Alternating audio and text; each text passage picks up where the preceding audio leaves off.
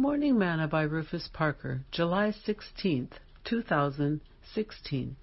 Make no friendship with an angry man, and with a furious man thou shalt not go, lest thou learn his ways and get a snare to thy soul. Proverbs 22, verses 24 and 25.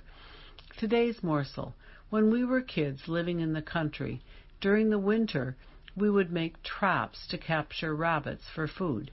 It was a pretty easy trap to make, and by putting a little enticing bait of an onion or carrot on the front of the trap and placing the remainder inside of the trap, the rabbit would go in after it and become trapped inside.